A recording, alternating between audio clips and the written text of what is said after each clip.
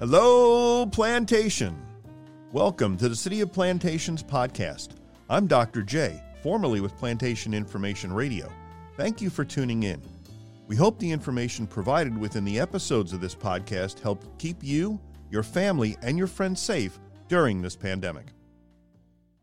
We're joined today by Dr. Vincent Van Hasselt, a professor of psychology at Nova Southeastern University. Dr. Van Hasselt has done a great deal of work with critical incident stress management as it relates to first responders. This is obviously an issue that's near and dear to his heart, as he's also a reserve police officer here in Plantation. Dr. Van Hasselt, thank you so much for joining us today by phone. I can only imagine how busy you must be during this time. Well, it is a busy time, Chief, but I want to thank you, first of all, for all the work that you're doing and all the first responders everywhere for keeping our community safe. So it's an honor to be here with you today.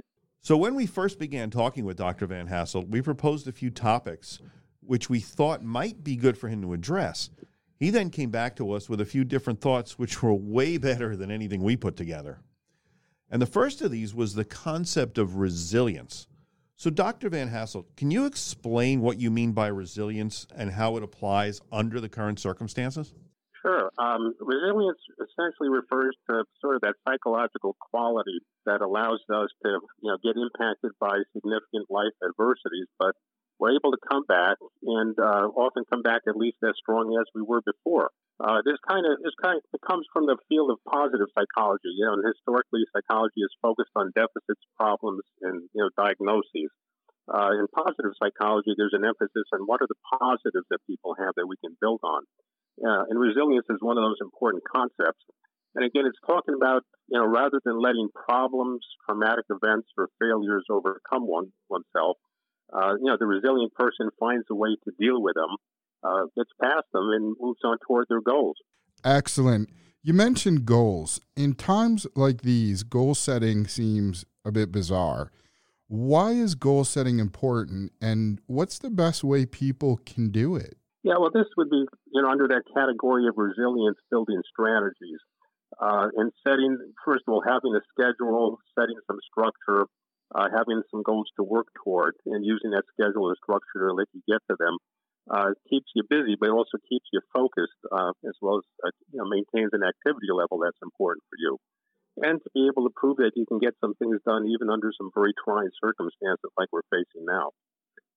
So structure, schedule, goals, they're all sort of interwoven, but very important, especially under stressful circumstances.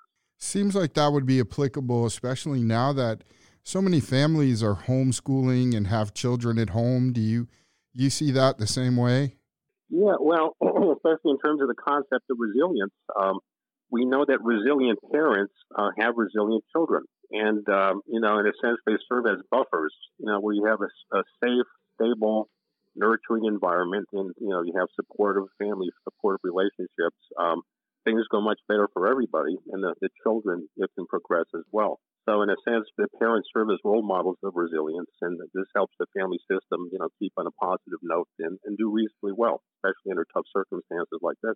So if I consider myself resilient, what are some of the characteristics I should look for in myself or maybe in others? Yeah, it's a great question because there's several that have been identified between research and just, working clinically with people over the years. I'll go through a few of them with you and see if you check out as we're discussing, your case. See if I qualify. Yeah. Let's see what we can do with these. Let's check off the list here, Chief. First of all, resilient people tend to be more optimistic. All right, they're not getting down right away if they're facing some kind of significant challenge. They keep rather upbeat, especially under some tough times. They don't catastrophize, which means, they don't start to engage in negative, self-defeating types of thinking. Rather, they try to really focus on positive things and what is that they can do that's constructive to help them get through a difficult time. Resilient people also engage in self-care. They maintain some kind of self-care schedule, and we can talk later about, different types of stress management approaches, but they do things that are good for themselves and maintain themselves physically and psychologically.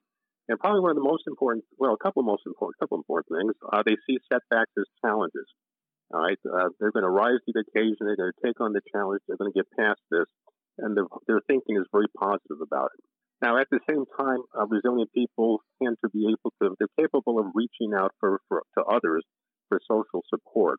And we know how important that is, to have social contact, and we know how challenging that is at this point under the circumstances. But to make every effort through whatever means possible that, is safe, to be able to maintain some social support structure for themselves as well as their families. So those are the things that tend to be more characteristic of resilient people. There are other things, but those are some real key factors. So under these circumstances, it's kind of easy to be self-defeating and negative and start having negative thoughts. What are some ways that we can overcome those habits? Well, part of it has to do with doing. This expression is being more active, doing more, and trying to think less. Staying busy, staying active, doing things that are constructive. In a sense, the feelings catch up with the behaviors. You have to really focus on, keeping the activity level high. But also, the resilient person tends to catch themselves thinking negatively, kind of the more irrational, self-defeating types of thoughts that people might get under the circumstances, and actually engage in some more positive self-talk. So I don't want, whether you call them affirmations or positive self-statements, they're able to engage in sort of an inner dialogue that keeps them going in a positive vein. And when they find themselves kind of being, impacted by the negative thoughts or actions that are things that are going on around them, they're able to catch them early and counter them.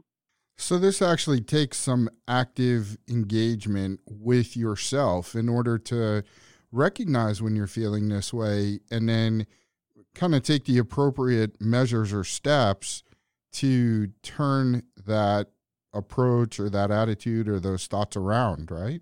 Yeah, that's exactly correct. And the earlier in the chain of events, the better. If one finds oneself kind of sinking into kind of a darker mood or feeling irritable or uncomfortable, you really want to catch those early and start to do whatever works for you to be able to counter those. And that kind of falls under the heading of resilience building strategies. And for example, a lot of people find exercise to be very helpful. For one thing, when you're exercising, that's really incompatible with negative thinking or negative characteristics or things that would not be in your best interest. And it doesn't really matter what the exercise is. And I know we have to be creative at this point, but whether you like yoga, you like walking, you like running, you do calisthenics, there are all kinds of things that you can do even under these circumstances, that are really important, because we know the more fit you are, the more physically active you are, the better your mood. So there's a clear relationship between activity level, exercise, and a mood state. Yeah, absolutely. I know most of us in the first responder field find something physical to do on a regular basis as a stress reliever, as a mood enhancer, and I know I enjoy my bicycle ride every night after work. It helps me focus, relax, and that's kind of what we're talking about, right?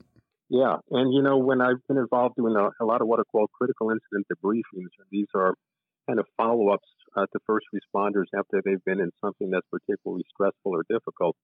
We always emphasize the importance of keeping a good physical exercise regimen, which is often very tough for a lot of people, because when they're under a lot of stress, it's very easy to let good habits go. But during those times of trouble or stress, it's especially important to, in some cases, force yourself to do those kinds of things that maybe you don't feel like doing at the moment. And you don't have to do your best at them. You don't have to do your fastest run. You don't have to do your longest bike ride. But if you can do anything at all that's physical in nature, it can only help your mood and your outlook. Right. So those things are important. Now, of course, related to that, you need to get good sleep. You need to have good diet. And I know it's often very difficult to maintain these things under the kind of circumstances we're under. But that's part of resilience, really trying to make that effort. And, it's not easy, but to do everything you can to keep these things going in a positive vein. Right, absolutely. All right, so with that in mind, and the idea that, people are kind of getting cabin fever, and we're starting to see now where whole communities are starting to really protest being, the stay-at-home orders and being locked in and declaring their freedoms, whatever have you. People are obviously anxious to get back to work and to get back to what's probably going to be our new normal lives. Right. How do you see that happening? How do you see people adjusting to that, and how do you see them making that happen? Well, this is sort of where I have to defer to the medical specialist. And, I think we have to be very careful at this point. I know the different positions on it, and it's everything from cabin fever to, being very concerned about, where the next paycheck comes from. So the transition has to be very carefully put together and very well thought out. Yes, people want to get out, and everybody does, but you have to, of course, weigh the risks with that. Just in terms of being able to get out of one's house, I will say Plantation in particular has an awful lot of nice opportunities to do things outside. We happen to be in a wonderful city where there, I don't think people are going in parks or can't at this point, but just think of the notion of taking a walk or exercising, riding a bicycle, these kind of things we can do in our city. And when we're talking about getting back to work and the workplace and the gyms and all that, well, that's going to be I think based on the science, and of course that's going to differ depending on where you live, what region we're in. Right. And that has to be done carefully. So that's less psychological and I guess more medical, those types of decisions. Yeah, it's kind of a combination of the two. Yeah. All right. Well, Dr. Van Hasselt, we know you're busy and we appreciate you giving us the time. So thank you very much for being with us today and speaking with our audience. It's important that people remain not only physically but mentally healthy, as we've talked about, and emotionally healthy as well. So, once again, from us on behalf of the residents, thank you very much for your time and your insight. I'm glad to be here, and as I said, Chief, it's an honor to be with you, and keep doing the great work that you're doing. And you too. Thank you, sir. Yeah, you're welcome. Take care. You've been listening to the City of Plantation podcast.